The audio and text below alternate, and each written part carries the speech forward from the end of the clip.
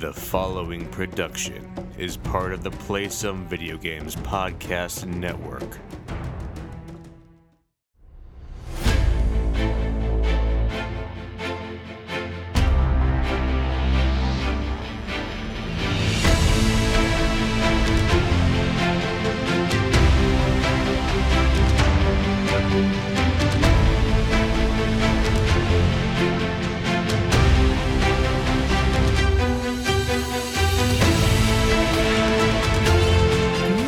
Boarders, and welcome to Board with Video Games, the gaming podcast that strives for the right balance of coverage for games you play on your table and on your television. We're a proud member of the PSVG Podcast Network and thrilled to be part of the Dice Tower Network as well. I am one of your hosts, Kyle Hyman, and joining me on this co-op adventure, the guy who always has a Supremo with him, Josh Borboni. How are you this evening? Ooh, I almost was like, what's a Supremo? But now I remember what it is. I'm good. Had a nice day today. I will say this though, something weird did happen to me. Uh-oh. During the weird week. Good or weird bad? Weird and different. Okay. I am listening. So we had to hear more. We had tickets to see Newfound Glory on Wednesday. This coming or no, the past Wednesday. For my wife got it for me for our anniversary. Our anniversary was Tuesday. Happy belated anniversary. Oh, thanks. Thank you. I wasn't fishing for that, but I'll take it. Cool. And then, so we went away. We went back to the hotel we stayed with that we get married at for the first time since we get married there, and stayed the night. And I had Monday and Tuesday off. So we had the concert on Wednesday, and I don't know what happened, but all day Wednesday, I couldn't shake this feeling that I didn't want to go. Now, this isn't a Final Destination thing. I'm not going to tell you that like there was a shooting at the concert. But I couldn't shake it. And I was like a big ball of stress. My day was like horrible. And I was just like texting my wife and I'm like, I don't think that I want to go. And we paid a lot of money for those tickets. And right. I just kept trying to like rationalize, like, just go, Josh, just do it. And I was like, well, I'm not going to have fun if I go. At least I don't think so in the mindset I'm in. So we didn't go. And we had a babysitter for the night. And so we went out for dinner instead. But I don't know what it was. And I'm trying to figure out. I can say confidently, I haven't been anywhere since COVID confined indoors somewhere with that many people. And that may be my concern, but I don't know. I'm vaccinated, so I'm not super worried about that stuff anymore. But I also know that I'm not invincible just because I'm vaccinated. And I can still spread it around. So maybe that's what it was. I don't really know what it was. That's never happened to me before in my life. Which is probably why I reacted so strongly to it. Because I didn't know how to react. Right. But yeah, so we missed out on the show. Because I just couldn't go. I don't know. It was bizarre. Okay. But other than that, the week has been pretty good. So I was trying to think of really like funny ways to try to incorporate their song titles into it. And I was like, I was trying to think of that you picked. I was trying to like work like My Friends Over You or All Downhill From Here or something. Or I was like, so it's hit or miss of whether you're going to go to the concert or not. Hit or miss. That's a good one. Yeah. No, I mean, I've always wanted to see them live. I've never seen them live. This was the big show that I was excited to go see them for. And then now I'm like, well, I guess I'll never see them live. Because is it them and Simple Plan? Is that who's on tour together? Yeah, and there was like two other like pop punk bands that opened for them that I hadn't heard of before. Gotcha. Yeah. Oh, Newfound. I never saw Newfound Glory. They were one that I did not see ever. Yeah. I have seen a significant number of the bands from that genre. Oh, yeah, me too, for sure. But they were just one that I always missed out on. So, well, Josh, it's okay. You made the decision that felt right and best for you, and that's the important thing. And I would say there'll be future dates. Who knows if there will be, but Yeah. Maybe there will be. Their Twitter seemed to incorporate that they had a good time. I don't know. Well, that's good. Well, we do have Evanescence and Hailstorm in December, so hopefully I can figure out what's going on in my brain before then. Otherwise, my wife was like, I'm still going. I'll just go with my mom or someone instead. I was like, that makes sense. I wouldn't tell you not to go see Evanescence. Right. That would be not good of me. Yeah. I mean, I do really want to get back to going to concerts, but I don't know when I'm going to do that either. I've thought about it, but you're right. I think I would have a hard time going into a small place and just hanging out with people I don't know for hours upon hours upon hours. Every mask mandate here, so everyone would have to be wearing masks. They didn't start proof of vaccination until next week for that venue. So It would just be people with masks. And I was like, well, how long are those people really going to keep those masks on? I was going to say, in the pictures I saw, it didn't look like too many people were. The drummer was wearing a mask, though. So that's good. Yeah, but it didn't look like too many people in the crowd were wearing their masks. Yeah. So. Yeah. So, I mean, it is what it is. But I thought I would share that in case anyone else is experiencing weird bouts of anxiety. I'm sure I can't be alone. But if I am, well, then I am. No, I definitely don't think you're alone. It is, we had to run some errands today. So we went and ate at a restaurant which we haven't done much at all. But we even sat outside and it was super bizarre. It was just very, very weird to go do that because we've eaten out and stuff recently, but we almost always have gotten our food to go. Yeah. It's either to pick up or delivery or something. Like we haven't actually eaten at a restaurant in quite some time.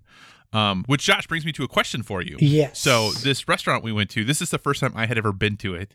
My partner had been to it numerous times. And it was a barbecue place. It was a smokehouse. So here's my question, Josh. You are a fan of smoked meats, correct? Uh-huh. When you go to a barbecue joint for the first time, and if you are just wanting to see, hey, I've never been to this place, I want to even see if their barbecue is good. Yeah. What do you get? Do you get the same thing the first time every time you go somewhere, so you can kind of be like, this is like my staple checker, if you would, to see if it's good? No, there's like a wide variety of smokehouses or barbecue places around here, and some of them are more chainy than others, and some of them are very hole in the wall, super tiny. So I kind of feel like it's impossible for me to pick the same thing. I think what I like to do is if I can find a special or something that they are known for, that's what I'll go for. If not, I think like for me, like a pulled pork is pretty easy to figure out if they use a good sauce and how well the chicken's cooked, and sometimes like some places will offer different barbecue sauces for the pulled pork. So I think that's probably, if I had to pick like a default, that's what I would go with. See, I always default to the pulled pork as well. I always get a pulled pork sandwich, like as my default when the first time I go to a place, unless it's a super, super like barbecue place where they don't have that stuff, right? Where it's like, you're going to get brisket or like, nothing at all. It's basically like, you get your, pick your two meats and then you get your sides, but there's no like menu per se, right? It's just like picking the meats that you want, and the sides that you want, but there's no like way to combine them any other ways than that. And because I think it, like you said, it's just a really good pulled pork is something that I know I can make at home well, right? So if I go and it's like not as good as mine, I am suddenly worried, right? Right. And the place we went, it was great. It was very good. But what I found most interesting is that I was like, this is solid pulled pork. It's pretty solid. But the sides were incredible. I was like, I actually like these sides better than I like this pulled pork. Like in ratio or like in comparison to other places I've been to other places where like, oh, I think the meat's been better, but their sides were on point. And then I was like, oh man, like, I don't know if I want to like be like, you really need to go to this barbecue place because they have incredible sides. Well, that's where they need to shine. They do need to shine on the sides. And I know some people who like really like can eat barbecue anywhere, but really like focusing on the sides is a big deal because that does differentiate them from any barbecue. Because you're right, if you can make pulled pork, then probably most places can. But if you Like, I don't know if you guys do like the street corn out there. Like if you go to a barbecue place that has like a really good street corn, or incredible baked potatoes or something like that, like that's the stuff that makes you want to go back. Or like here it's like crazy mac and cheese. Like if you can get a really good mac and cheese with it. Yeah, I went with the straight up fries and mac and cheese is what I had today, and their fries were incredible. They were so good. I was like, oh man, these fries like outshine anything. And then my partner got fish because she's not much of a smoked meat person. Sure. But so she got their quote unquote fish and chips. And she couldn't eat it all, so I ate some of the fish too, and the fish was really good. I was like, man, I actually might come back here and just get that instead. Nice. Like that's how good the fish and chips was. But so anyway, I just wanted to know, like, did you have like a set thing? Because she was super surprised that I didn't get like ribs or burnt ends or something that like once I've been to a place, like I go to those things more often. But I was like, well, no, when you're trying a place out for the first time, you got to just see like, can they make a decent pulled pork sandwich? Because if they can, I will then come back and try the other things, Yeah. So that's funny, the fish thing, because the hotel we stayed at where we got married, they have a tavern there, and for dinner that night, my wife got the ribs and I got mango habanero salmon, which they were both very good. So it was funny that she had barbecue and I had fish. That is funny. That's very funny. Okay, Josh. So we do have, that was actually not the pre-game topic, Josh. That was just the regular Chatskis. If we can't find a way to stretch out everything we do, I don't know what we do good. But let's go to the pre-game. Let's get this rolling. So, Josh, something that's kind of come up. I'm not even going to bother talking about the site because they've been a bummer as of late. But I wonder who it could be. who could it be? But there was an article that was posted by a major video game website that talked about how great the emulation for Metroid Dread was on PC already. Yeah, what a weird sentence. Right. Okay. So, Josh, here's my question for you. Game emulation, when the game is literally like a day or two old, right? Yeah. Is this like champion of the preservationist, like emulate everything? Or is this just not something that we should be talking about at this point? Like, what are your thoughts? And I'm not talking about games that from the 90s we can't play anymore. I think that's a totally different conversation. But for a game that literally just came out, major video game website talking about game emulation, should we applaud them for, talking about preservation? A game put out by the most litigious video game company in the world. Do you want to play chicken with Nintendo? I don't. I definitely don't. Yeah. We've talked about game emulation before. I have pretty strong feelings about it until I don't, which means there's this weird gray area for me. Yeah. And I think that we kind of meet in that area. Yeah. Game emulation can be important for game preservation for older games. If you're emulating games the day they come out, you're not doing that to preserve a game. You're doing that to steal money away from somebody else, whether it's Nintendo or the developers of a game or whoever. It doesn't matter. Imagine if it wasn't Metroid Dread and it was like that game I reviewed, The Wine, like a guy that was made by one guy. Imagine he like puts his game out. He's so excited to see what happens, and then he sees his game's being emulated, and people are just scooping it up on Discord servers for free because they got a link. Sure. Now, Josh, isn't game emulation though kind of like comedy, where there's certain things you can joke about, right? And certain things you can't. Is it like stealing jokes, though? That's actually a better point. That's a better point. But do you think that because it is Nintendo and because it is, a multi-million-dollar company, obviously, that it makes it quote unquote more okay to have this conversation, or does that not, or should that not impact the conversation? I don't think so. I mean, you have to look at game emulation. You have to look at game emulation as a whole. You can't just. I don't think I can't separate. I don't want to say the victims, but the people who are, the victims of emulation. I do think once we get to a certain point, it does gray a little bit to where I would feel very uncomfortable playing an emulation copy of Metroid Dread right now for free. Let's eat because more than I would playing Aladdin for the Genesis on my Genesis Mini.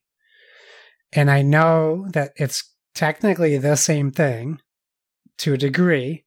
And they just re-released Aladdin not too long ago. That's true. So you could have bought it. I picked a bad example.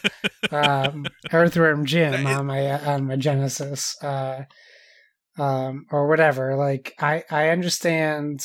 I still understand that what I'm doing is wrong when I'm modding my console because that's not the intention of that console, and I don't own those games, which is another defense for emulation. Is you are allowed to own an emulated copy of a game you own, which I get. That makes sense.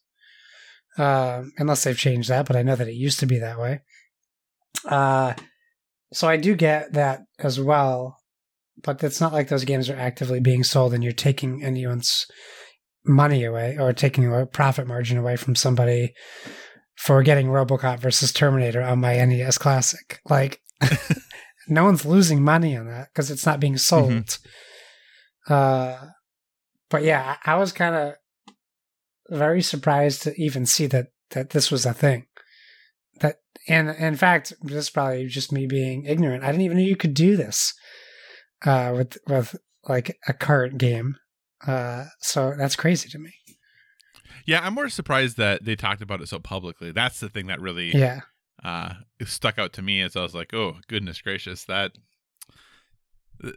takes a certain something, to just be like, hey, don't read this, Nintendo, but emulation for your most recent game is great. Like, I don't know. The one part that always is the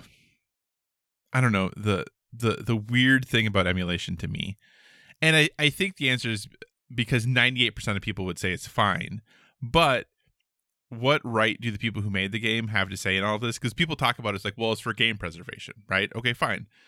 Cool. Like, I do agree, especially with older games, in trying to ensure the longevity and that those are still accessible and available. I don't really have any issues with that. But what if I make a game and I say that the whole point of this game is it has to be played within this calendar year, right? I release a game January 1st, 2022, and I don't ever want that game to be played after December 31st, 2022. Yeah. 1 year experience, that's it. And I don't want anyone to emulate it because as the creator, as the artist, that is my intent. Where does the idea come from that I, as the player, should just always have access to your art? Right. No, I think that that's a good point. Like I kickstarted a horror video game that is only able to play it at a certain time of night on a certain day of the week. That's awesome. That's so cool. On purpose, Right. So yeah, I think I don't, changing that, your question kind of raises that whole what is art kind of conversation. Yeah. But I think like if we're not going to leave it up to Nintendo to preserve their own games, right? Then there should be a council that does it. Not right. Tim in his basement who didn't want to show up for his McDonald's shift because he doesn't feel like working anymore, which is apparently a new thing in this country. He just decided he's going to emulate this game that he found the source code on, or someone sold him the code for, and he emulated it. Like, that's not who should be doing this game preservation. There is, and I would have to imagine there has to be a game preservation committee that exists. Yeah, I don't know what they Foundation. do. Right. I don't know if they actually emulate games or if they just work on collecting them. But if we can get at the Game Awards, the three heads of three studios on the stage together, we can certainly find a way to get all those big studios to come together and agree on some type of emulation committee to preserve video game as an art form. And you're right. If you make a game that you only want people to play in January 2022, then that is your decision. you don't make a profit after that, but that's your choice. You shouldn't be forced to see a bad, never mind an emulation, a terrible emulation of your game. Right. Sometimes that happens. That's not what you want to see. That's like with the NFL, like driving by someone who works for the NFL, they drive by someone's house who's projecting a Monday Night Football game on the side of their house. Like, sorry, but you don't have the rights to do that. You can't do that. And that's just the way it is, right. Whether you agree with it or not. Like, that's the law. Well, and like I said, the Video Game History Foundation is a thing that exists. Yeah. And, that is a group that is working to, preserve, and not just games, because they are working at source code preservation and all that other stuff, but like all video game magazines that have ever been released, like a whole, like media assets, like they really are trying to create an archive of all of video game history from all aspects of it. And they are even working with like Game Informer, who has their vault and basically owns, in that vault, has a copy of basically every game that's been released in the 30 years that Game Informer's been around. So they are doing this work, and this work is being done. Now, obviously, that doesn't mean they're going to be able to do everything. They're probably going to miss some things. Yeah. But you're right. I do think that we do have folks in the industry who are actively working on this. It would be nice if they did get support, like you said, from Nintendo and Xbox and Sony and the other big publishers, to help kind of do this. And I think they are working with them to a degree, but you're right. I think, and this is always like my bias, I think most people who are like preservation just do it to feel better about the fact that they have a whole bunch of ROMs, like that's right. really like what they're, so, and like I said, in general, for the most part, I don't have a huge issue with emulation, because I do think that, especially when it's games that you just can't buy anymore, I really don't think it's a huge deal. But, when it's a game that came out 2 days ago. We're not talking about Power Stone 2 that costs $150 used if you want to buy it. We're talking about a brand new game that just came out. Right. Anyway. So, listeners, if you have strong thoughts on emulation, let us know. We'd love to have you be part of the conversation as well. But with that, we'll move on to the regular part of the show. So thanks so much for joining us this week, everyone. As always, if you have any feedback, questions, or suggested topics, hit us up at Board with VG on Twitter, or check out all the awesome stuff over on the Instagram, also Board with VG. We are a proud part of Play Some Video Games, and PSVG is on Patreon. We're absolutely thrilled with the support you've given us there thus far. And if you'd like to monetarily support what we do, you can find us at patreon.com/PSVG, just like Edwin Kahlo, AJ Pentecost, Chris M. Devin Tyus, Joe Wilson, Josh Borboni, Nick Creature, Nick Faulthuber, Paul Calicote, RJ Kern, Stephen Keller, Zach Adams, and of course, Horse Girl 69. But the most important thing is just that you listen and maybe share our show with someone who you think would enjoy it. We're also a member of the Dice Tower Podcast Network, so if you enjoy our conversations about board games and would like to dive deeper into that world, we encourage you to check out the Dice Tower Podcast as well as all the other members of the network. No matter what type of board games you enjoy, there's a podcast on the network that's right for you. So with that, we're going to transition, start talking a little bit about what we've been playing. I have a feeling, I could be wrong, that some of these conversations about games we've been playing this week might go a little longer than usual. Maybe. So we'll see how many other topics we get through this week, but I definitely want to make sure that we don't shortchange this what you play in section. So Josh, yeah, what you been up to? What you been playing? Oh, honestly, not that much, all things considered. In fact, I've wanted to put more time into one of these than I have been able to. Let's start with the Battlefield 2042 beta. I'm very interested to hear about this. So, in fact, before I started playing it, I was watching a lot of gameplay from it, like people playing the beta before I jumped in. And it was just a different experience for me than what I was watching. And I think because it was a solitary attempt from me, it's very pretty, but I wouldn't say it's any prettier than the last Battlefield. So I didn't really feel like I was playing a next-gen shooter, I mean, proper. It's on both gens. So yeah, I guess see it's that. kind of not a next-gen shooter, I guess, Yeah, I guess in my mindset, I'm just thinking, and I know we're not there yet because everyone doesn't have these consoles, but I just feel like we should be getting full-fledged next-gen shooters, which we're not, which is fine. But it looked really good, runs really well. I just the beta only has one map. It's a very cool map, and they're doing a lot of new things, which I really appreciate with the storm and the interactive maps where like the shuttle launches and sometimes it doesn't always launch. Sometimes it blows up and creates a shockwave, and it's really cool. But the map is very empty for me, at least my experience. And I chatted in Discord a little bit about it, and people were just like, well, yeah, you need to get to like the control points. And I'm like, yeah, I get that. But when I'm spawning on a spot and there's no vehicles around and I spawned and all of a sudden, like we control all the territories, I'm just like huffing it on foot to try to get across a giant map. If John, I don't have enough to like drop a car. You know what? You understand what the problem with that was, though, right? No. So you just should never have died. Oh, what if I just started there? Oh, well, then you got to go where the fight is. But I'm just saying, just if you never die, that's not a problem. That's true. If you never die, you don't have to worry about that. I do agree with you on that. So I don't want to give my thoughts fully on it. I want to play this with a group of people, whether it's 2, 3, or 4 people that I know. That probably will never happen, but I would want to play it with more people to have a better grasp. This is not something I would be planning on buying right now. I'll say that just based off of what I played. They even removed a lot of like what I remember in the last Battlefield, where like the destructible buildings.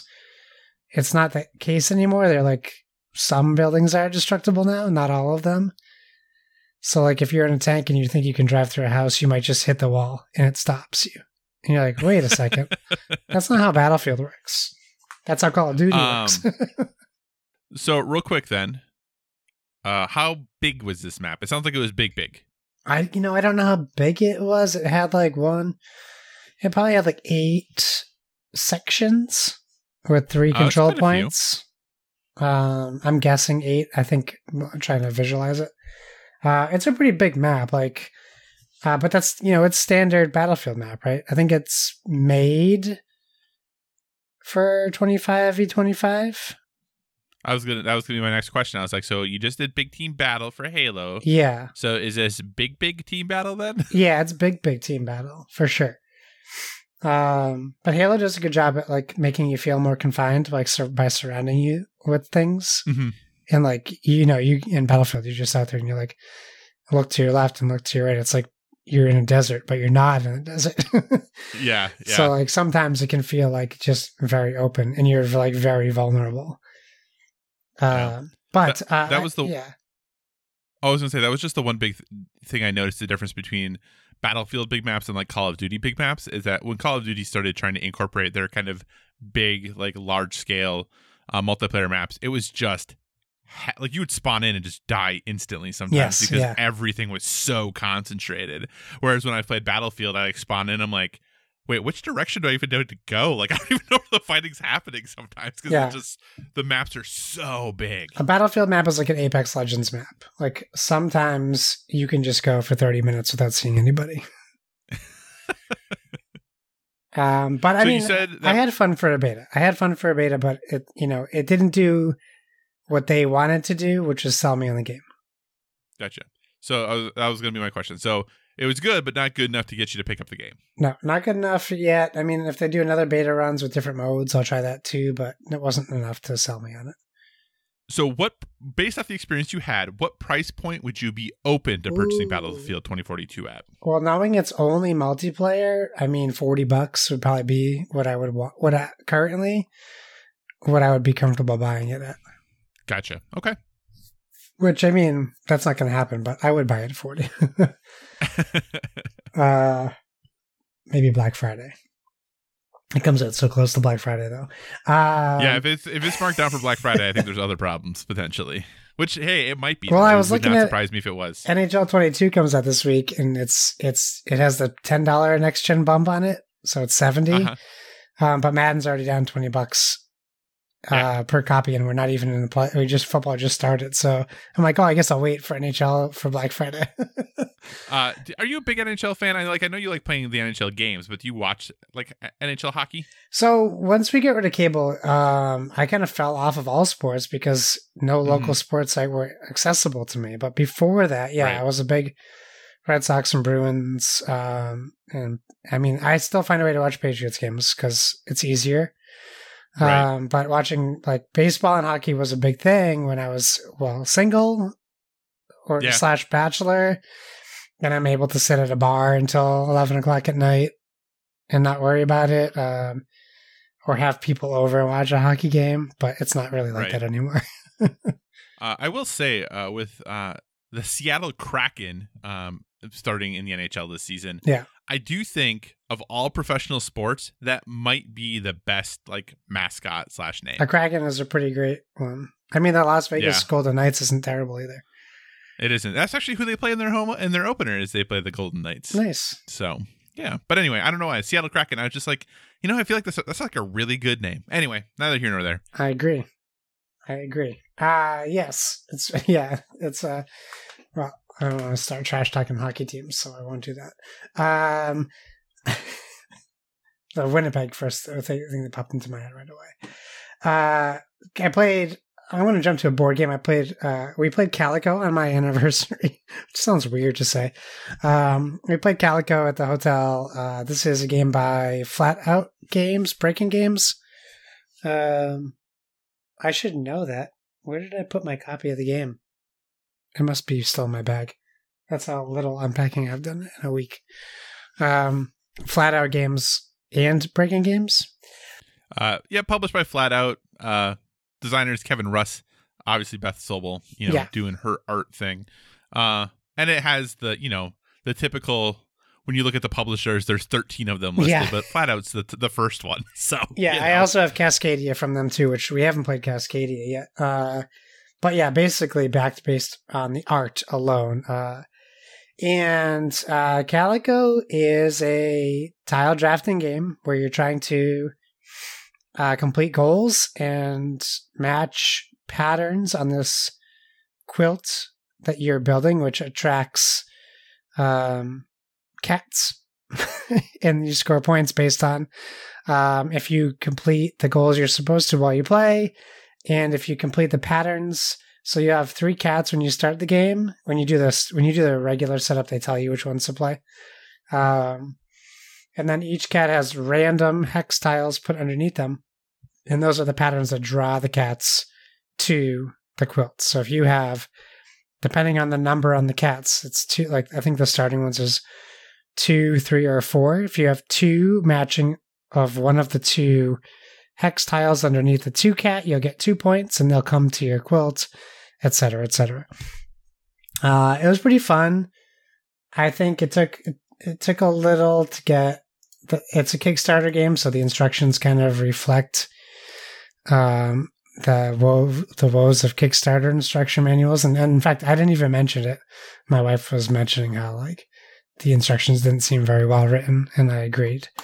So once we get through that part, I played pretty quickly and pretty fun. I would say it's a pretty easy recommendation. I don't know what MSRP is currently, but I would say it's a good $40 game. I don't know that I pay more than that. So if you can get and score for $30-$40, it'd be a good grab, especially if you like cats and tile drafting games. I will say, Josh, you nailed that pretty spot on. Now, the AEG version of Calico, is $40 is retail. Okay, that's a good price. That's a good price for that. And you can get it on Amazon for $36.29 right now. There you go. Great deal. Okay, my homework game. Let's talk about that because you're talking about your homework game in your thing, right? Sounds good. All right. Yeah. So you told me I need to play the demo for Voice of Cards, Isle Dragon Roars, which is the title of this game truly only and fully describes how the demo ends, and that's it. I did play to completion of the demo. I know I did briefly talk about it last week. I would say, this is what I'll say about this game. A lot of great ideas that are better implemented in Hand of Fate 1 and 2, and it's pretty boring.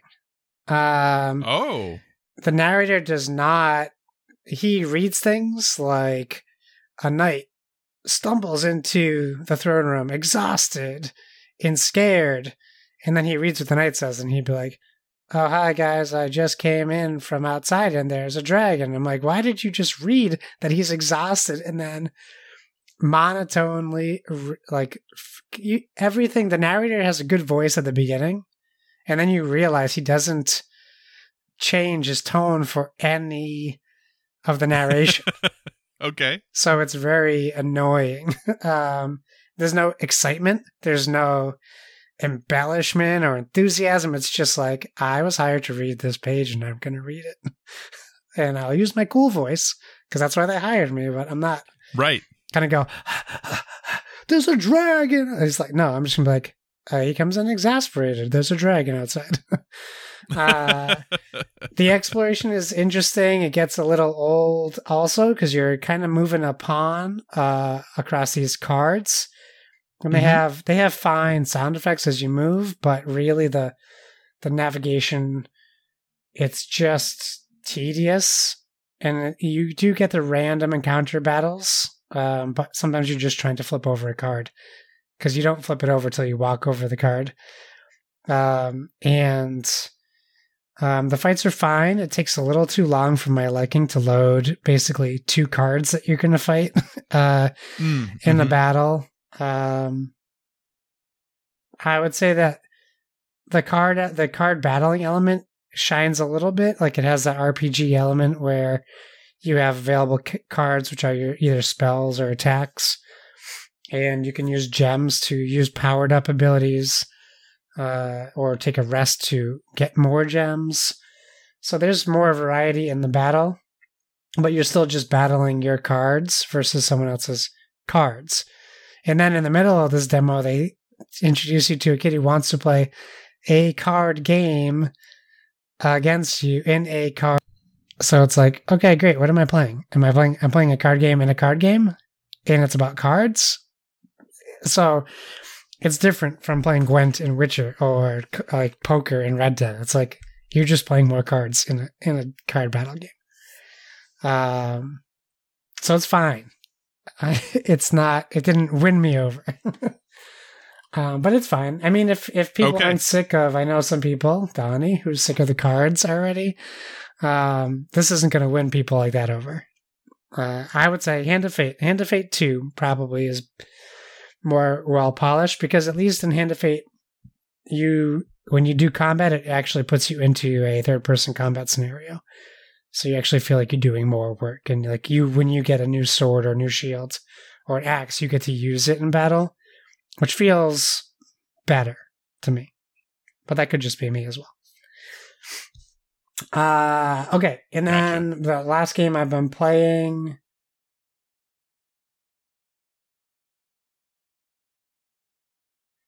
is Far Cry 6. No surprise to anyone, I don't think. Wait, what? You're playing Far Cry 6? I'm playing Far Cry 6. Okay. That is the title of it, right? Yeah, I'm playing Far Cry 6. And what do I want to say? It starts very similar to Far Cry 5 in regards to you're on an isolated part of the game. You're in an isolated part of the game. I think that Far Cry 6 makes this feel a bit bigger than Far Cry 5. And it's also, for me, a little claustrophobic. Not in a bad way, but just like, I just feel very surrounded. And I also have never been to a tropical location because I've only played Far Cry 5. So it was nice to see like the range, but a lot of Far Cry 6, and I'm sure this is done by design, puts you in the jungles. It puts you in tobacco fields, which I don't know that I've ever played a game that utilizes obstacles so well. Because I'm trying to like take out a compound and there's like, I don't know, 15 bad guys in the tobacco fields and you can't see anything. you can hear them, but they also can't see you. I think they did a very good job with that. So it's just as hard for them to find you as it is for you to find them in those spots.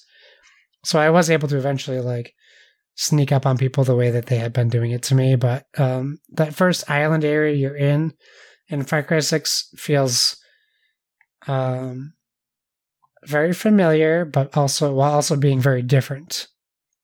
I think the guns feel different enough that I'm still kind of struggling to find a good, like, I don't think they're bad guns, but I haven't found like my gun yet, like I had in Far Cry 5. Like, so I'm enjoying trying the new things, and they totally reworked the level up system, which it's growing on me. I didn't love it right away.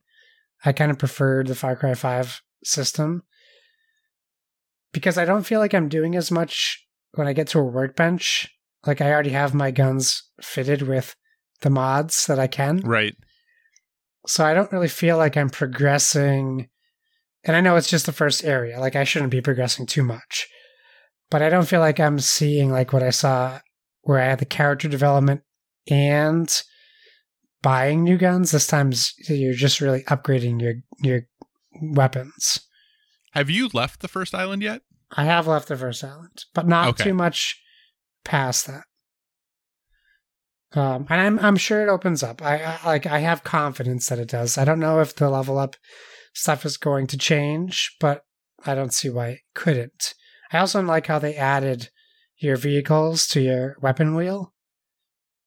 So like you can call like your truck or a horse, or not your horse, you can call your truck on the bottom, which is nice. I like the repair thing seems to be a bit more streamlined from the first game. And I like the story so far. It's an interesting story. It's compelling. I like the character we're playing. I chose female Danny instead of male Danny. And I haven't seen too much of Giancarlo Esposito's character, but I do know that from what I've seen so far, he's going to be a good bad guy based on how bad he is. Like, I anticipate crazy stuff. And then I got my first peek of like what I have to imagine was like one of his like admirals or mini bosses or whatever. But yeah, I'm liking it so far. The Supremos are something I have to get used to because I always forget that I have it. And I definitely could be taking advantage of it more. But it's still challenging. It's still difficult, which I like. What do you think? Because I'm done talking and you have Far Cry on your games, and I really want to know how Far Cry 6 is treating you. Yeah, so far, I would say I like it so far. I do have some nits to pick, but overall, I'm enjoying it. I did go in. What my biggest nit right now is picking stuff up in the game. You have to like be eating it. Like, you have to be right on top of it. Yeah, I agree. So I actually went in and like turned on the highlighting and made it like a really obnoxious color. So I do appreciate the fact that they are incorporating all of these accessibility options, because now it's just like as soon as I walk into a building, I can easily see like where all the pickup stuff is. Which I do appreciate that, you have these accessibility options that just make the game, especially a game like this, easier to play, right? Like, I come in, I'm like, oh shoot, where's the stuff? And now it's just obnoxiously outlined in pink. So it's very easy to find everything, which is nice. I do like that. The one thing I can't get over, and I understand why it's this way, and I like literally was Googling it because like maybe I'm doing it wrong. The part I don't like, and this is just like the completionist part of me, is that when you like take over like an enemy base or whatever, or it stays red. Like yes, why does it do that? Yeah, I hate it. Because I don't feel like I took it over. Such a little, I know it's such a little thing, and I shouldn't care. But I look at the map and I'm like, oh, I don't look like I've done anything. Yes, all these areas are still red. And I like I said, I know that's like a little thing, but like the actual act of playing the game, I do enjoy so far. I agree with you. The upgrade system is a little bit. I don't know how I feel about it, and that's probably more on me as a player, because when I get to the workbench, I see how many guns are available, and I see that I have like 3 of them. So I'm like, well, I don't want to upgrade these because clearly I'm going to get better guns. So then I just don't do anything. So that's kind of like the one thing that I really haven't been investing in mods and all those other things, because I just assume that I'm going to get a better gun at some point here, and then that's the one I'm going to want to upgrade, not this piece of crap one that I have right now. Yeah. And maybe they give you enough stuff where I can do this one and the next one, but because of how I've always played video games, that's not what I do. I wait until, I don't want to invest in this thing that I'm not going to be using in an hour, So they even made the fishing so I agree harder. there. That is, what's that? They even made the fishing harder. Yeah, fishing's super hard I'm now. like, why? Just give me that fish. Yeah. Excuse me. There are some things, like getting into like battles, especially when they have like tanks and things like that. Or like you'll be going to do this really simple thing and then a tank happens to show up and you're like, what's going on? I haven't gotten there. That sounds exciting. Yeah, so that's, I'm just trying to like go find this cache, and then all of a sudden there's like a tank just rolling on by, and then they start shooting at some of my, other people. I'm like, well, I'm just gonna like put my gun away and just act like I'm not part Just of this. casually walk past them. And walk away, it's fine. But overall, I am enjoying it. The Far Cry is Far Cry. It always has, what, especially as of lately, what is trying to be a serious story in a crazy world. And if you're cool with that, like, I think you're going to like this. I know. And one thing that I had originally put as part of the pregame, but then I changed the topic was, Far Cry was there was a lot of articles about Far Cry, or some articles I at least should say about Far Cry, about how people were fed up with it, that this was, another copy and paste, and that, they just couldn't do another game like this. And, there are some people who feel that, Far Cry is being unfairly picked on, I guess, or singled out, I should say, not picked on, singled out in this, that there are a lot of games that do the same thing every year. And for me, like, if you like Far Cry stuff, you're going to like this Far Cry. If you don't like Far Cry stuff, you're not going to like this Far Cry. Right. And to me, that's totally okay, The one thing I will say is, from a performance standpoint, I'm having far fewer issues than I had with Far Cry 5. And I recognize that I was the outlier in Far Cry 5, and that impacted my enjoyment of the game. But I've had no issues in Far Cry 6 from a technical standpoint. I haven't had any glitches or bugs or crashes or anything like that. The only thing that happened that was super annoying is in one of these situations. Have you done any of the sorry if this is a spoiler, it's just a type of mission, but where you have to intercept like the package? No. The care package? Okay. So basically you can go to these spots and they're like, oh, look, there's this care package you can go intercept, and then a timer comes on the screen. I hate timers. And you have to like travel to the location, and then if you get there within the timer, you can steal the supplies, from the army, right? Well, when I was doing this one time, I got there, and this was one of the situations where crazy Far Cry stuff was happening, that I got in the shootout to like get the stuff, but then a tank came, and then a helicopter came, and what I thought was going to be this very simple shootout resulted in me dying. And I was like, dang it. Because I usually don't die all that often in these games, but I died this time. So then I respawned, but when I respawned, the mission like wasn't even in progress. Ugh. So I had to go back to where the beginning was to like restart the thing. Yeah. But I spawned at where the resources were. And it literally was like a 3-minute drive was where like where's the place where you have to like start it. Yeah. So I had to go all the way back to Yeah, the that place stinks. to then start the timer to drive all the way back again to do it all over again. And that was a little bit annoying. But like I said, overall, I'm enjoying the game. I'm having a good time with it. I do really like the flexibility of kind of, you get into an area and it's like, hey, here's like, the golden path. Here's the mission you can go do if you want to, or don't. Go do this other stuff if you want to too, and that's totally fine. Yeah. Like I said, the biggest annoyance is though picking stuff up, and I wish when I cleared an area, the red parts of the map went away. Those are like the two things that I just wish they would change. There's a small thing I like. When you enter an area and it has water, if your crocodile's with you, he just goes into the water on his own and sits there and waits. Like, It's really cool because I just a small little detail, but I remember going somewhere with water and I was like standing on a bridge or something and looking at like an encampment, and I looked to my left and my alligator is just, or crocodile, whatever he is, just in the water with his eyes poking out, just swimming idly, waiting. And I'm like, that's so cool. Such a small detail. Yeah. Actually, and the animals, if there are your companions, if they're on fire and there's water, they'll put themselves out. Smart. They'll like roll in the water. Good job. Good job. Yeah. So cool. But yeah, so that's Far Cry 6. We'll continue to play it.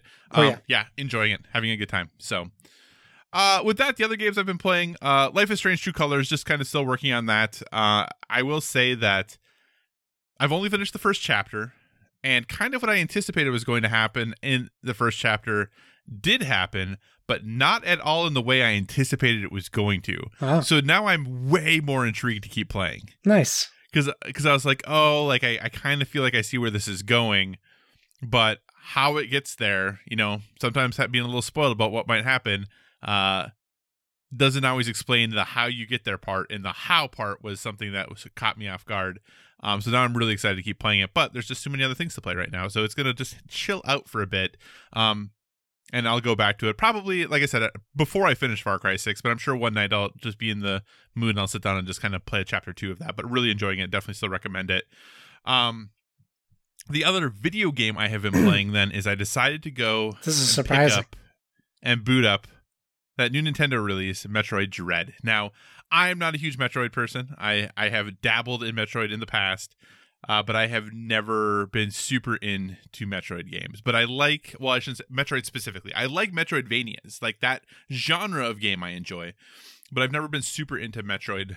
But it seemed cool. People were really high on it. The reviews were really positive. So I said, you know what? What the heck? We'll give this a shot. I'll give it a whirl. And I'm not super far into it. But so far, so good, I will say. I'm enjoying it so far. I'm having a lot of fun. I will say that the controls of this game are really, really nice, especially for how, for me, still frustrating the Joy-Cons can be. I think this game controls really well. Almost always the game does what I intend it for it to do. The only difference would be that there's sometimes your ability to stand still and hold down L, and then you can kind of like aim like where you want to go. And that on Joy-Cons to me still just a little wonky. And there's some situations where that you have to hold down like 3 buttons at the same time to do things. And that's just a little annoying to me sometimes. But it works. Like once you get the hang of it, it all works well. I do think this would be a game that would be really hard to like put down and come back 2 weeks later, because there are so many like hold these 3 buttons or do this thing that I think it'd be a little tough to do that. The one thing I will say about this is that this game hasn't incorporated all of the new things that you see in Metroidvanias these days, but I think that's okay, because I think this very much is a Metroid game from what I know of Metroid, and that, there are some things, sometimes the exploration in it is not. There was one part where I was a little lost, and the answer was like, well, just shoot this wall. I was like, well, okay, cool. I mean, I eventually figured it out, but I wish I would have figured it out sooner. And sometimes when they want you to shoot the wall, it's very clear that there's like, oh, look, this is a different color. In this case, it was not very clear about whether that I needed to shoot this wall, but I eventually figured it out. The biggest drawback I will say that I'm having with this game right now is that I don't know how familiar you are with the game, Josh, but there's these robots encounters that you have called with what they're called Emmys, and you have to basically run away from them. You cannot really kill them until a certain thing happens, and then you have potentially a chance to. But for the most part, when you get into their sectors, you just have to run away and get away from them. Well, you have to go into these sectors to like kind of get to the next parts you need to get to. And I recognize that this is probably just good game design, but every single time I've gotten to those or gone through those, and I get to a place, and I'm like, well, I feel like this is, I think where I'm supposed to go. It always just feels like luck that I got there.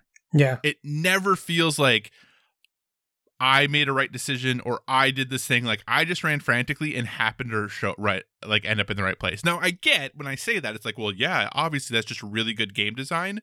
And it probably is. It just doesn't feel that way to me. Like I literally am like, I was frantically running away and I luckily got to the right spot. Right. So that's the only like drawback for me right now, is that I do things that end up being the right thing, but it doesn't feel like it was intentional. It feels like, oh, that just happened to conveniently work out the way it was supposed to. And like I said, I understand that somebody's probably talking to the radio right now and been like, no, dummy, they designed it that way. I get that. It just doesn't feel that way while I'm playing it. But I am looking forward to keep playing it. The more I play it, the more I like it, because you continue to unlock new powers and new abilities and new ways to interact with the world, as you always do in these games. So the more I am playing it, the more I am enjoying it. So Metroid Dread, if you like Metroid games, especially, definitely give it a whirl. If you have only played the most, recent of the Metroidvania style games, this might feel a little old school to you, but hey, it'll help you understand maybe a little bit of the roots of these games. Finally then, Josh, my homework game. You gave me the homework 2 weeks ago that I had to play the old legendary Marvel edition, which I always think it's interesting that it's technically legendary, a Marvel deck building game. I think it's the technical name. That the legendary system, has been applied to and pasted on to many other games, or there are many different IPs in the legendary world. But this is, I think, the first one, and the one that really took off. I mean, it was a really popular game. It came out back in 2012, and really has been kind of held up as a really great cooperative deck building game. But, Josh, you wanted to see if, has time passed this game by? Is this still a game that I really want to play? Josh, we're gonna have a little bit of story time. Is that cool? I love story time. Listener, I promise this is gonna be so exciting and so engaging. Here we go. Are you gonna read the rule book? Mastermind and scheme. Pick one mastermind at random. Put the mastermind card face up on the mastermind space on the board. Take the 4 mastermind tactics cards that match the mastermind you selected. Put them underneath the mastermind card face down in random order. Pick one scheme card at random. Put it face up in the scheme space on the board. Each scheme card has a setup section. Follow that setup instruction for that scheme now. A scheme card setup section always tells you how many scheme twist cards to put into the villain deck. Put that many scheme twist cards into the villain deck space to start the villain deck. Many schemes also have unique special rules. This is good and off to a great start, isn't it? Add 5 villain deck. Add 5 Master Strike cards to the villain deck. Now add a villain group to the villain deck. A villain group is a group of 8 villain cards that work together, like Hydra or Skrulls. Each villain card lists its villain group under its card name. The more players you have in the game, the more villain groups you use, as shown in this table. To add villain groups, each mastermind card always says that mastermind always leads a particular villain group or henchman group. Be sure to include this group as one of the groups you add to the villain deck. Pick the other villain groups at random. For each villain group you pick, add all 8 villain cards from that villain group to the deck, and you get my point. This is only a very small part of the setup, Josh. A very, very small part of the setup. Because then you get rules about how to add henchman groups and how to add bystanders. And then we haven't even talked about the hero decks and how you're going to pick out what heroes you're playing and how you're going to add all of them to the game. And of course, Josh, everything is at random. Random. If you choose. Anyway, so Josh, I took this game out and started setting it up. And as I was setting it up, I remembered why I don't play Marvel Legendary anymore. I did play it. We did play it once, and that doesn't seem quite like it's worth the time investment. Sure. Here's what I can say. Marvel Legendary is still a very fun game. That the interaction you have of like the villain entering the city, potentially making their attack, you having to decide how you want to attack that villain, how you're going to space out kind of managing all of your resources, what's going to happen if you let that villain escape, what's going to happen with the schemes as far as managing all those things. Like, all of these things are interesting, thoughtful, fun dynamics. The problem is, Josh, is that this game is so fiddly to set up. It is just so remarkably fiddly.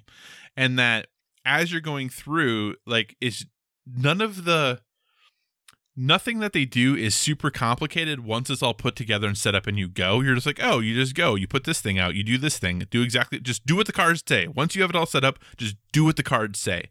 But getting to that point is pretty laborious, and I just have a really, really hard time recommending this game to people at this point. It's still fun. It's still a good deck building game, especially if you're looking for a cooperative deck building game, and if you're a fan of Marvel or something like that.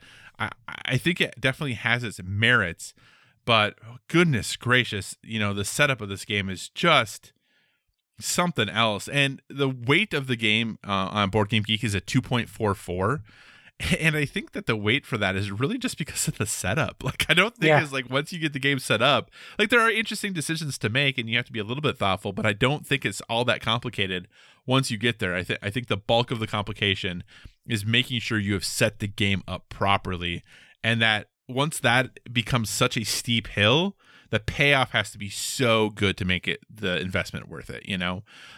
So the other thing that's interesting, I don't really know if I know I played with some of the expansions because like there are a whole bunch of them are just in the main box, but I don't really remember like who the main, like the original like heroes just in the game were. Wolverine, Cyclops, Jean Grey. Because there's 15 in the original game. Yeah, I think it's mostly Avengers and X-Men. Captain America. There's a bunch. There's over 25 expansions from Marvel. I know, it's ridiculous. It's absolutely ridiculous. So, yeah, I don't know. If you are really into Marvel and are looking for that cooperative deck building game, I like I said, I do think it has its merits. You just really, really have to be okay with the setup, and then. Because once you have it set up too, it's like the storage of it as well, because you have to keep everything separate. Like all of the villain cards, all of the schemes, all of the heroes, everything has to be like taken back apart, resorted into its piles, and then put away. So it's not just the setup, it's the setup, it's the takedown, and ensuring that you're keeping every little part of the game separate until you put it all together, then to separate it all again. And it's just... it's a big ask. I think if you have somebody who loves it and is willing to do that, great. So if you can play this game at someone else's house and they set it up before you get there, yes, I think I would still recommend it. If you are the person who is thinking about picking up this game, I just know that you have quite a task ahead of you. It would be quite a while again, I think, until I pull this game out and play it. They released 4 expansions for it just this year. Are you serious? And one hasn't come out yet. Another Guardians of the Galaxy, but it's Marvel Studios Guardians of the Galaxy. So, because I was like, wait a second, I had the Guardians of the Galaxy from like the first 3 years that it came out, I think. So yeah, yep. 4 came out this year alone. Yeah. The original 15 heroes, Josh, since I found the list here quick. Gambit, Black Widow, Hawkeye, Emma Frost, Thor, Spider-Man, Iron Man, Storm, Captain America, Nick Fury, Rogue, Cyclops, Hulk, Wolverine, and Deadpool. There you go. And then I think they have like an individual Deadpool expansion. Yes, they do. have. Yeah. I mean, they have actually expansions for most of these things. There's like a individual Spider-Man expansion. Yeah. There's a whole bunch of them. I think the Fantastic Four one and the Spider-Man one are 2 of the best ones that I have. But there's a lot. There are so many expansions for this game. So yeah, if you like also spending money on things, this would probably be a good game to get into if you wanted to. If you want, on Mercari, you can get Marvel Legendary with 14 expansions for only $800. Well, there you go. Only $800. Oh, goodness gracious. So, cool. All right, Josh, so there we go. I played Marvel Legendary, and now we'll put it back on my shelf for another 6 years until I play it again, probably. So, cool. All right, well, with that, Josh, we'll move on to, getting through our topics of the show here. So what's your first topic this week? Hey, we got another video game adapting to the board game world. This one, however, could lose you friends. Or at least potentially some respect from your friends. Controversial, reading from dicebreaker.com. Controversial party game, Awkward. It's called Awkward. It's the first tabletop release from Buzz and the Family Feud developer. So they did some, I don't know if you remember Buzz on the PlayStation 2, which had like a weird game show host, and they came with like the Buzz pads. Oh yeah, I do. That game was really fun. Yeah, I had fun with it. I got it for free at a Best Buy event. Yeah, so it's called Awkward. It's a controversial party game, which is its subtitle. It's on Kickstarter currently. It looks like there's some expansions with it as well. But it released as a video game actually in 2018. And it prides or calls itself the Controversial Party Quiz because players take in turn to answer questions aimed at splitting opinion with the rest of the group trying to predict what they say. So here's the example that is just highlighted on the YouTube stream. Now you're kind of Cards Against Humanity in it, where you're trying to guess what people guessed or answered. But the doc says, choose your answer. If you could only save the life of one, would you choose a 1-year-old or an 18-year-old? That sounds like fun, right? Yeah. And then everyone has to decide what they would do. I can't imagine it going poorly. But yeah, so the game essentially sticks to presenting a question with two answers. The person who reads the question must secretly choose their response while everyone else attempts to guess what they will say. Anyone who guesses correctly scores a WIC point, with 10 winning the game. Now, I prefer the Game of Things, and I haven't played this game yet, but I like the Game of Things. Very underrated party game. Prompts tend to steer along the slightly uncomfortable and conversation stirring without appearing to veer into the fully offensive territory, like Cards Against Humanity. But yeah, examples include asking whether you'd rather accidentally set fire to your own house or the home of your best friend, whether you've ever found a parent of a friend attractive, or who in your group looks at adult websites more often or videos. But some questions do lean into the more serious and potentially triggering discussions, such as whether, are you reading this with me? Because I don't want to read this. Such as whether such as whether pedophiles should be punished more harshly than murderers. What a fun conversation. So we're sitting across from each other. And then I'm like, okay, so I'm gonna write my answer down. And let's say I'm an insane person and I say like no, and then everyone is like or I say yes, or whatever the case, and then everyone else answers the other way that I do, and then they go, "Okay, well, why don't you tell us why you have a soft spot for pedophiles?" Right? Like, I don't. So it seems pretty tense. There's 300 plus cards. I will say this. It is about halfway to its goal. There's still almost a month left. But if you pledge, I thought was interesting, if you pledge the $30, is it the $30 one? If you pledge the $30 pledge, or £30, or $41, you get the game, but you also get a Steam code for their digital game. As well as a printable PDF or minigame, a thanks in the leaflet, and a thank you on their website. So at least there's seems to be value in that if this is something, dear listener, that you think you might be interested in. Kyle, do you think this is more or less troubling than Cards Against Humanity? Oh, that's a good question. I think it is, from what it looks like the questions are, I think it is less, like, quote unquote, bad compared to Cards Against Humanity as far as what the potential, like, outcomes. Because obviously with Cards Against Humanity, you can create absolutely ridiculous combinations, right? Yeah. However, I think, in Cards Against Humanity, you can be like, well, that was funny, haha, whatever. Yeah. But in this, like, I think you're going to have way more, like, awkward moments than you would. And probably fitting that the game's called Awkward. Because it just... The whole point of this is to make you cringe while you're sitting with your friends. And does that sound fun, Josh? Like, is that something that you're, like, excited to go do? Of like, hey, we're gonna have real awkward conversations about the way I and you feel about things that might be super, super personal. Yeah. About, that's just so, yeah, I don't know.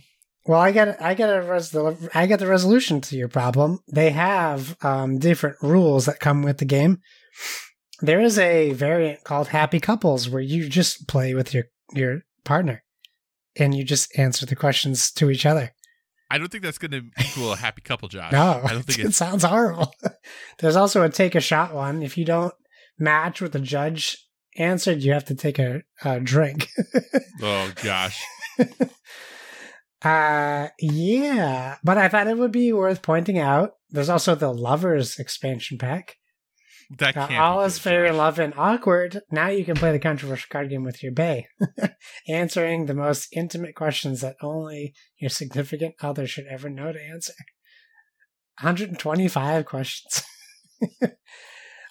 Yeah. So I do think this is unique enough to warrant us talking about it. I do think this separates itself enough from a Cards Against Humanity kind of game. I also think it is a recipe for disaster. Right. Like this, Josh, the question, would you prefer to accidentally set fire to your own house or to your best friend's house? When is the answer to that ever your best friend's house? Oh, I would accidentally rather start someone else's house on fire? Really? Accidentally. You don't. That means Accidentally. you don't choose. It's an accident. Otherwise, now you're purposely doing it. Well, right, but if I accidentally... I found a flaw in that card. Right. I accidentally set someone's house on fire. Would I rather have it be my house or someone else's house? I mean, well, if it's someone my else's house. then- Because I still have somewhere to live. and you don't truly believe that. No, I don't believe that. But I wouldn't choose my own house. How about, what is more off limits as a date? Best friend's ex or ex's best friend? That's a little more tame. But still, not optimal. Ex's best friend, right? Because you're not friends with that ex anymore. But then if they're your ex's best friend, you're going to see your ex all the time. Look, I'm already selling myself on playing this game. I know, you are. You are. I don't already want to selling play yourself. this game. Yeah, I do think that this is another one of those games, too, that the group of people you play with would really, really matter. But I think this could, much more than other games, result in not great situations for you. So Yes, agreed. So you're not backing this one. I am not backing this one. Okay. Are you saying you're not backing it as well, Josh? That's correct. But it exists, everyone, if you want to either play the digital game on Steam or get the board game. It's called Awkward, a controversial party game. And controversial it is. All right, Josh. So my first story comes from the folks over at Dicebreaker.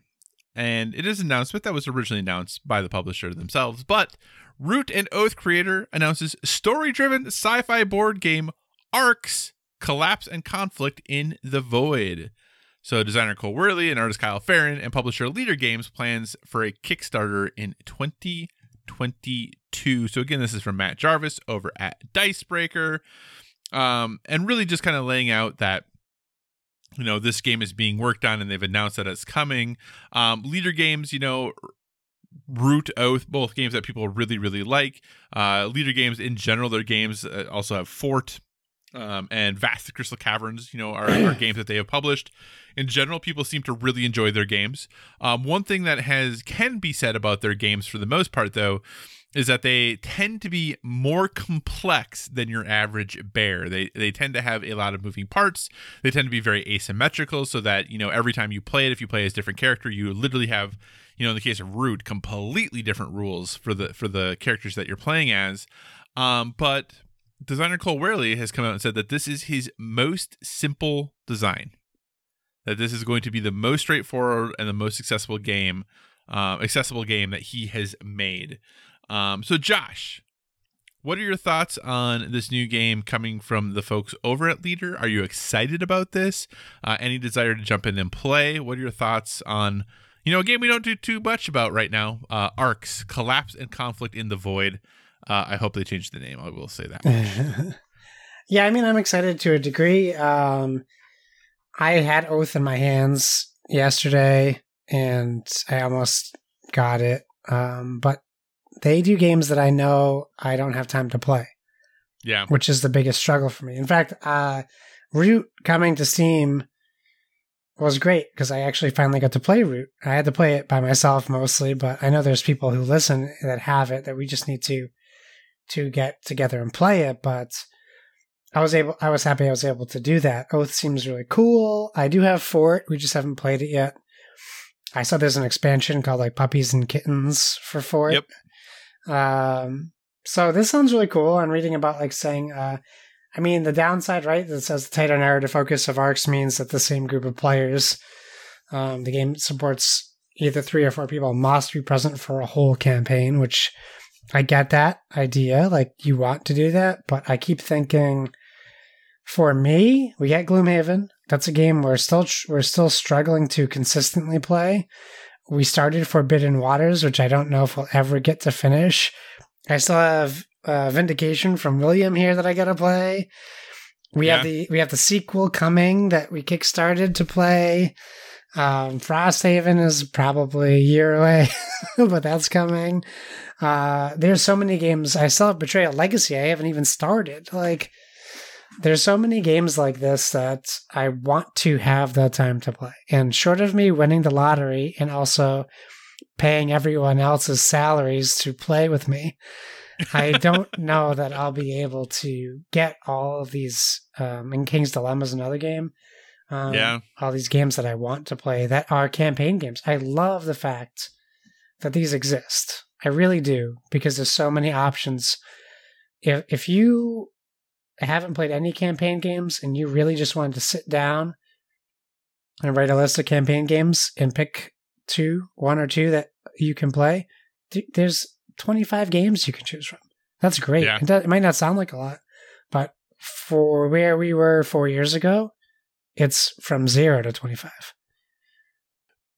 So Josh, these games, and I think it's an important thing to note here in the Dicebreaker interview, it says, quote, the tighter narrative focus of ARX means that the same group of players, the game specifically supports either 3 or 4 people, must be present for the whole of a campaign.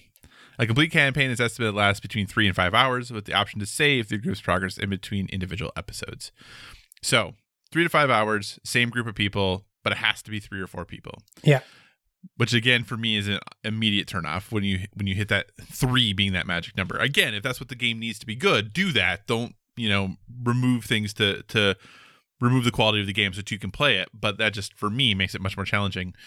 When you look at these style of games, these campaign games, these narrative focused games that have these, long, drawn out opportunities for play with groups of people, do you think part of the reason that they review so well is because game reviewers actually can do those things, right? Like they can sit down and actually have a group of people and play through these campaigns, because most game review sites and things like that are a few people who all work together on like kind of working through those things. Do you think that's part of the reason that these games review so well, is because they're really cool opportunities for them all to play things together that they can kind of build up over time, rather than, hey, we have to play this game for review, so we'll play it, pick it up, play it again, pick it up, play it up, pick it again, where you play the same game basically, right? 3, 4, 5 times to get your feeling for it. Yeah, I think so. If you have that ability, I know there's people like Shut Up and Sit Down who couldn't even do that during the pandemic.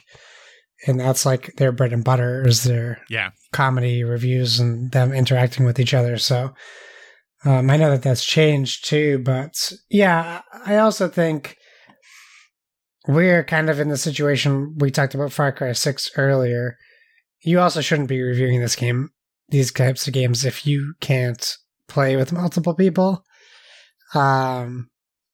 In the same way as if you shouldn't really be reviewing a Far Cry if you hated all the Far Cries before. Maybe find the right person to review that game. They don't need to be like unbiased, but they can't come in with a specific bias. Right. And I think it's the same with these types of games where we would be the 2 worst people to review any game that has a 3+ player count. Doesn't mean we won't enjoy the game. But we shouldn't, unless we have the accessibility to do that, even games like Stonemaier games who let you add automata to games, I don't know that that's the way that the game was designed to play per se. It is an additive in addition, not the Right. Hey, They were here's what the like, game I is. designed this game to have Automata. They're like, no, I designed this game because I want this many people to play, but I also want the biggest audience I can get. So I will also make a separate thing after I'm done making the game. Yeah. Yep. Indeed. All right. But listener, Leader Games does make excellent games, so feel free to check out, the things that they do there and see if they're going to be a good fit for you. They also seem to be a pretty, socially responsible company as well. So if that's something that matters to you, they kind of seem to put their money where their mouth is. So, something to check out. This is something I'll keep an eye on, but, on the face of it, the 3-player thing is probably going to hold me back from a, kickstarting or anything like that right now. So, all right. With that then, Josh, what is your next topic? Okay. New world, new problems. I should just write headlines and not say stories. New World launched via Amazon 2 weeks ago or a week ago, I think. Something that happened was, it's just kind of like any MMO when it launches, when it has excitement about the game. There are just long waits to get into servers. Mm-hmm. If anyone is not familiar with how that works, it's essentially like a game like World of Warcraft or New World. They have to host servers for people to play because it's always online game, and they have to have servers in different parts of the world to accommodate time zones and reach from servers to where you're getting your internet and etc. So ideally, when you start a new game, you want to choose the closest server to you for a better ping time. And what will happen is you'll go and it will say like 250 of 250 players. So you got to go find somewhere else. And that seemed to be a big problem, which is actually a good thing for an MMO because it means that the player base is there. They want to play your game. They bought the game. They want to play your game. So, with this happening, Amazon had asked players to join servers with low wait times, as it worked to increase the population caps of existing servers, essentially allowing you to have more players in each world or persistent worlds. But they wanted to make sure that people who wanted to play with their friends could still play with their friends, even if they were on maxed or high population servers. So Amazon said it was working on a feature that would let you transfer your character to a new server for free. And typically in MMOs, you have to pay either after a certain amount or sometimes right away, depending on which ones you play, to change servers. So because it limits how much work they have to do on their end. So if you decided that you wanted to play in a low time server, just to start leveling your characters, and then eventually you can change later. So you can be like, oh, I'm on this server, and so are the 10 of us. So they're great. So Amazon had said, quote, "We know how important it is to be able to play with friends, so we're putting this feature at the top of our priority list." So then the New World's Twitter had responded to a question from at Al_ORV. He said, will it be possible to switch from a US server to EU one? And they replied, yes, you can move between regions if you want. And so players did that. They started creating characters and they were going to wait to join servers with their friends. However, on October 8th, so last Friday, a couple days ago, Amazon confirmed that they're delaying the server feature to next week, so the week you're hearing this, after an issue was discovered. But the delay announcement came, with that delay came confirmation that when the feature launches, you'll be restricted to transferring your character to any world within your region only. So, unfortunately, what seems to have happened is some people have put in lots of hours into this game with the idea that if they went to a European server, they could bring it back to the US or South America or Australia So someone said in a FAQ on a forum, quote, so the transfer to any server statement issued earlier was not true, and Amazon responded, unfortunately, the original information provided was incorrect. Now, that's horrible. And this is a game that was like marred with delays and controversy over if this was going to even be playable or good. And they still had, I would say, a very successful launch with pretty good review scores for this game to come out, to really just shoot themselves in the foot with this one. Now, I know this obviously doesn't affect every person who's playing this game, but if someone like literally wrote, quote, I wasted 80 hours. Yeah. And I believe that person. If they really put that much time in, like, wow.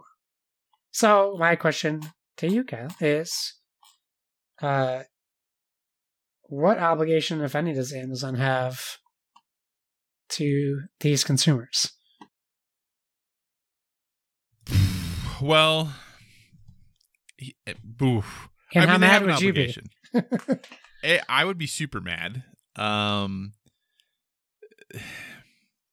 This is what's always very challenging with video games, in the sense of, do they have an obligation? They absolutely have an obligation, because people made decisions based off information you gave them. And then that information turned out to not be accurate. So you do have responsibility in that case. What's always challenging about this, though, and I am not smart enough to know how this works, that maybe there is a technical reason as to why they can't move people.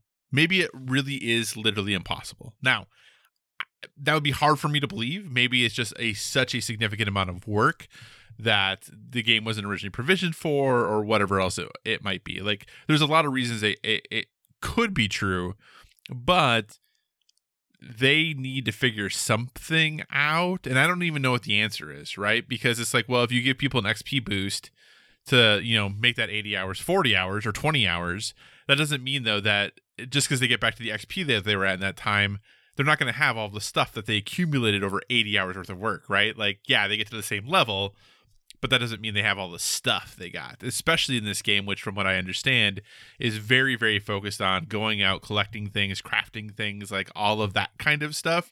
There's some things that you're just only going to get at 80 hours that you're not going to have at 20 hours, even if you have increased, XP. So whether it's you get 4 times the amount of resources when you pick things, like, I don't know. There is an obligation here. I just don't know what the fix is, and that's because I'm not smart enough to know what the fix is. What do you think, Josh? How would you handle this, or what would you do to try to make it right if you were Amazon? I mean, if you can fix it, right? If you have a way to get this thing you promised people, then just do it. Like, that would be the number one. It doesn't sound like that's the thing, though. I think right, because it seems like it has to be that for some reason they can't do it, right? Otherwise they wouldn't have said that was wrong. That you can, and then they're like, oh, shoot. Yeah. I don't know that they can fix it, honestly. If that's the case, you're not going to make people happy that put in 80 hours, especially if they were trying to play with friends. You're not going to pay for more servers just to appease people. You're already doing that just to keep your player counts up. Right. I don't know that they can fix it. I think it's just this terrible mistake. And I guess a bigger question for me is, like, who is the person who answered that question? Who's your social media person? Was it a developer? Did they talk to the developers? Like, is this the person that needs to take the bullet for this? It's not going to make the player base happier, but you can't, if someone went out and just answered that on their own, you don't want them representing your company based on that either. So,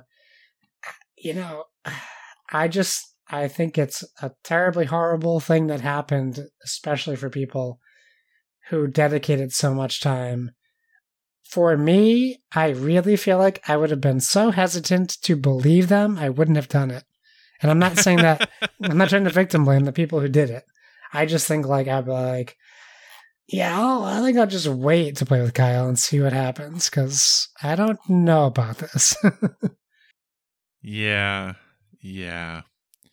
So I know when the game came out, it was doing, obviously, like, because the server loads, it was obviously doing very, very, very well. Do we know that how is it doing, because we're a week, 2 weeks in at this point? Do we know how well it's doing still? Let's see. I'll check Metacritic right now. Metacritic, New World. Oh, I was talking more about, like, users, like how many people are actively playing. That's a good question. New World player base.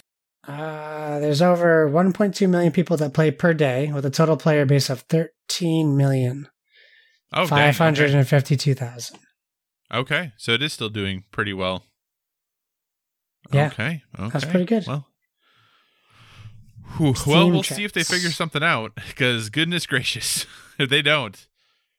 Steam charts, we have, as of 44 minutes ago, there were 500,000 people playing it. Okay. And 24-hour peak was 726,000. So, yeah, they're doing pretty solid. Gotcha. All right. That's a lot of players. That is a lot of players. Anything else about New World you would like to say? I still think it's an interesting looking game. I thought it was free to play, which really just changes my opinion on playing it. But once it goes free to play, I'll try it. Yeah, we'll see. So, anyway, okay. Well, with that, Josh, we're just gonna move on to homework, because it's already we're going. So with that, obviously every 2 weeks, Josh and I give one another homework. 2 weeks ago, Josh had to play Voice of Cards: The Isle Dragon Roar, which we talked about before, and I needed to play Marvel Legendary and decide if we've moved past it, or if I've moved past it. And I think at this point I can say I have moved past that game. So with that, Josh, what is your homework for me this week? Okay, well, you have all right. House of Ashes comes out on the 22nd. Oh, is it that? So, oh my gosh. Okay. My question to you is, do we want to try to stream that the 22nd or 23rd, like the weekend it comes out? And if so, that can be your homework, or do you want to try to stream it like on the Halloween weekend, which is the following week? So I think maybe doing it the first weekend would be better, because the Halloween weekend, we've had this conversation before, like my town picks, like sets trick-or-treating times and stuff. Yeah. So our trick-or-treating is on Saturday, even though Halloween's on Sunday. Okay, your homework is to play House of Ashes with me. Okay. Before we record next. Before we record in 2 weeks. Oh, okay. Gotcha. Not next, because it won't be out next week. Well, do you still want additional housework? Housework. I don't want additional housework, but you can give me homework. Right. Oh, goodness gracious. That's up to you. Of Ashes. I feel like I might know what you might have for me, but I'm happy to do it. What do you think I have for you? Well, I'm not going to say. This is like No, I want you to say, Josh. I'm not going to fall for that trick. That's like when you walk into work and my boss is like, did you forget something? And then he asked me to name what I might have forgotten. I'm not falling for that trap. No, this is... Oh, you didn't do that? Oh, you didn't do that? No, I just thought maybe you forgot it. I know exactly what your thing is, so this is why I'm asking. Well, I'll tell you if I was right. Okay. Well, this is, it is in the spooky season situation. Okay. And it is a... Oh, no, I think I know what this is. Go ahead, keep going. Game on Game Pass. Yeah. I was going to try to make you play it. Yeah. No, Josh, you get to play Visage. That's what you get to do. Great. Okay. So, listeners, Visage is supposed to be an extremely scary game. That's everything. All I'm reading is that it's supposed to be very scary. Yeah, that's what I've been hearing. So, and you like scary, spooky things, so that seems fair, right? I do. To a degree. We'll see how I do with this one. Yeah, well, I hope it's good and not just scary, if that makes sense. If it's just scary, I'll be fine. Like, I can get over that just scary stuff. I know, but I still hope it's good and scary. Yeah. We'll see what happens. I thought it was going to be to play Rolling Realms. Oh, no, it was not going to. I was considering that, but I always feel bad making you play board games because I know sometimes that's challenging. So unless you're in a situation where I feel like it's going to happen, I try not to do that. So I did consider that's it. That's fair. So awesome. All right. Well, with that, we're going to move on to recommendations. Oh, actually, just to back up really quickly. So Josh has to play in the next 2 weeks. Josh has to play Visage, and I need to play House of Ashes with Josh. Probably streaming it this coming weekend would be the goal. We'll keep you up to date on what's going on with that. So with that, we'll move on to recommendations for a well-rounded life. Obviously, we're a gaming podcast, but we want to give you one other thing we're currently into that's helping us live that balanced life. Josh, what's your recommendation this week? So I had a few things that I was debating on choosing. I would say I probably went with the least surprising one, but it's Black Widow. I've had it on 4K, Blu-ray, whatever, for a bit now. We just hadn't had the time to watch it. We finally did have the time to watch it. And coincidentally for you, listener, it is now on Disney Plus, included with your sub, not extra. And I was really surprised by this movie. It was excellent. It actually probably is in my top 5 Marvel movies of all time. This is a very long overdue, proper Black Widow movie. We haven't really gotten this character from, and I'm not going to blame Scarlett Johansson. I'm going to say we haven't gotten this character from Marvel writers. Unfortunately, Black Widow has always been played up as the pretty character and doesn't do too much combat. And I can tell you, going through the MCU films again, it's very obvious how much they really just leaned into her being eye candy more than anything else. She really, this is I teared up watching this. I thought it was very well written. It was incredibly well acted. There's humor, there's action, and I mean, it's everything you want. And it's less of a superhero movie. It's more in line of like Winter Soldier. It's more like a spy thriller than anything else, with light superhero story cues. They did some twists. I don't want to spoil anything, but they changed at least one character in the MCU, from the comics, which I was happy with. I thought they did a great job. So yeah, I can't recommend Black Widow enough. I thought it was fantastic. Awesome. So that's Black Widow, now on Disney Plus, where you don't have to pay for any extra for it if you have Disney Plus. Josh, my recommendation is this little. Have you watched this? No, I think it's a documentary, right? It is a documentary. There's a documentary series on Netflix called Untold. And what Untold does is it tells different stories, imagine that, in the sports world. The specific one, though, so each of them is like a 90-minute documentary. There's, I think, 4 or 5 of them. But the specific one that I am recommending is Untold: Crimes and Penalties. Josh, let me just read you one paragraph from blooper.com that's talking about this documentary. Untold: Crimes and Penalties is centered on the notorious hockey team, the Danbury Trashers, and their colorful history. Purchased by James Jimmy Galante, who had personal ties to the Genovese crime family that was at one point run by Charles Lucky Luciano, the hockey team was gifted to his teenage son, AJ, who took the helm as general manager. Oh my. That's right. This is a documentary about a UHL hockey team with a 17-year-old president and general manager, who the team was purchased by and founded by a member of the mob. In Danbury, Connecticut? Is it Connecticut? In Danbury, Connecticut. Yeah. Yes. Josh, this documentary is incredible. It's so good. Even if you don't like hockey, like every single person they talk to, the risk when you do a documentary is like, even if the story is really interesting, the people that you have to talk to about it might be just wet blankets, right? Yeah, they might be super boring. They might not have a lot of personality. Every single person in this documentary is like the biggest character you can possibly imagine. It is just absolutely mind-blowing. And like, it just, oh my gosh, as you go through, you're like, this dude is like a mobster, but he's like, just like out here talking and telling his story about what happened. And like, they get a whole bunch of the players to interview. The president, the guy who ran the UHL is in it. AJ is in it, as is his dad. Like, they're all, like, everyone is in it, and they're just telling the story about the creation of this hockey team and everything surrounding it. It is fascinating. It's absolutely fascinating. So even if you don't watch the rest of the series, that's totally fine. But Untold: Crimes and Penalties, about the Danbury Trashers, it's on Netflix. Check it out. Nice. Josh, what do you say we wrap this show up? Thank you for joining us, everyone. In addition to finding us on Twitter and Instagram at Board with VG, you can find us on Facebook at facebook.com/boardwithvg. So feel free to give us a 5-star rating over there. Also, if you want to communicate in the more long form, or you're just not feeling social media, please feel free to email us at boardwithvg@gmail.com. And we tag all of our stuff with hashtag boardwithvg, so please feel free to use that hashtag as well so we can see what you're up to.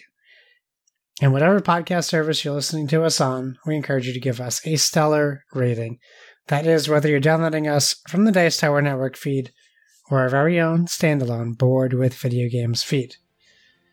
What do I want to plug? You can find me at Why So Serious, SIRRIUS on Xbox Live, Steam, PlayStation Network, and whatever else I have to use a username for. Kyle, where can people find you? So you can find me on all the usual places: Twitter, Instagram, PlayStation Network, Xbox Live, Board Game Geek, all at Psychocross, CYCOCROSS. As always, if you have any suggestions for future topics, be sure to reach out to us on the social media, because we want to talk about what you want to hear about. And remember, everyone, whether it be board games or video games, never stop gaming.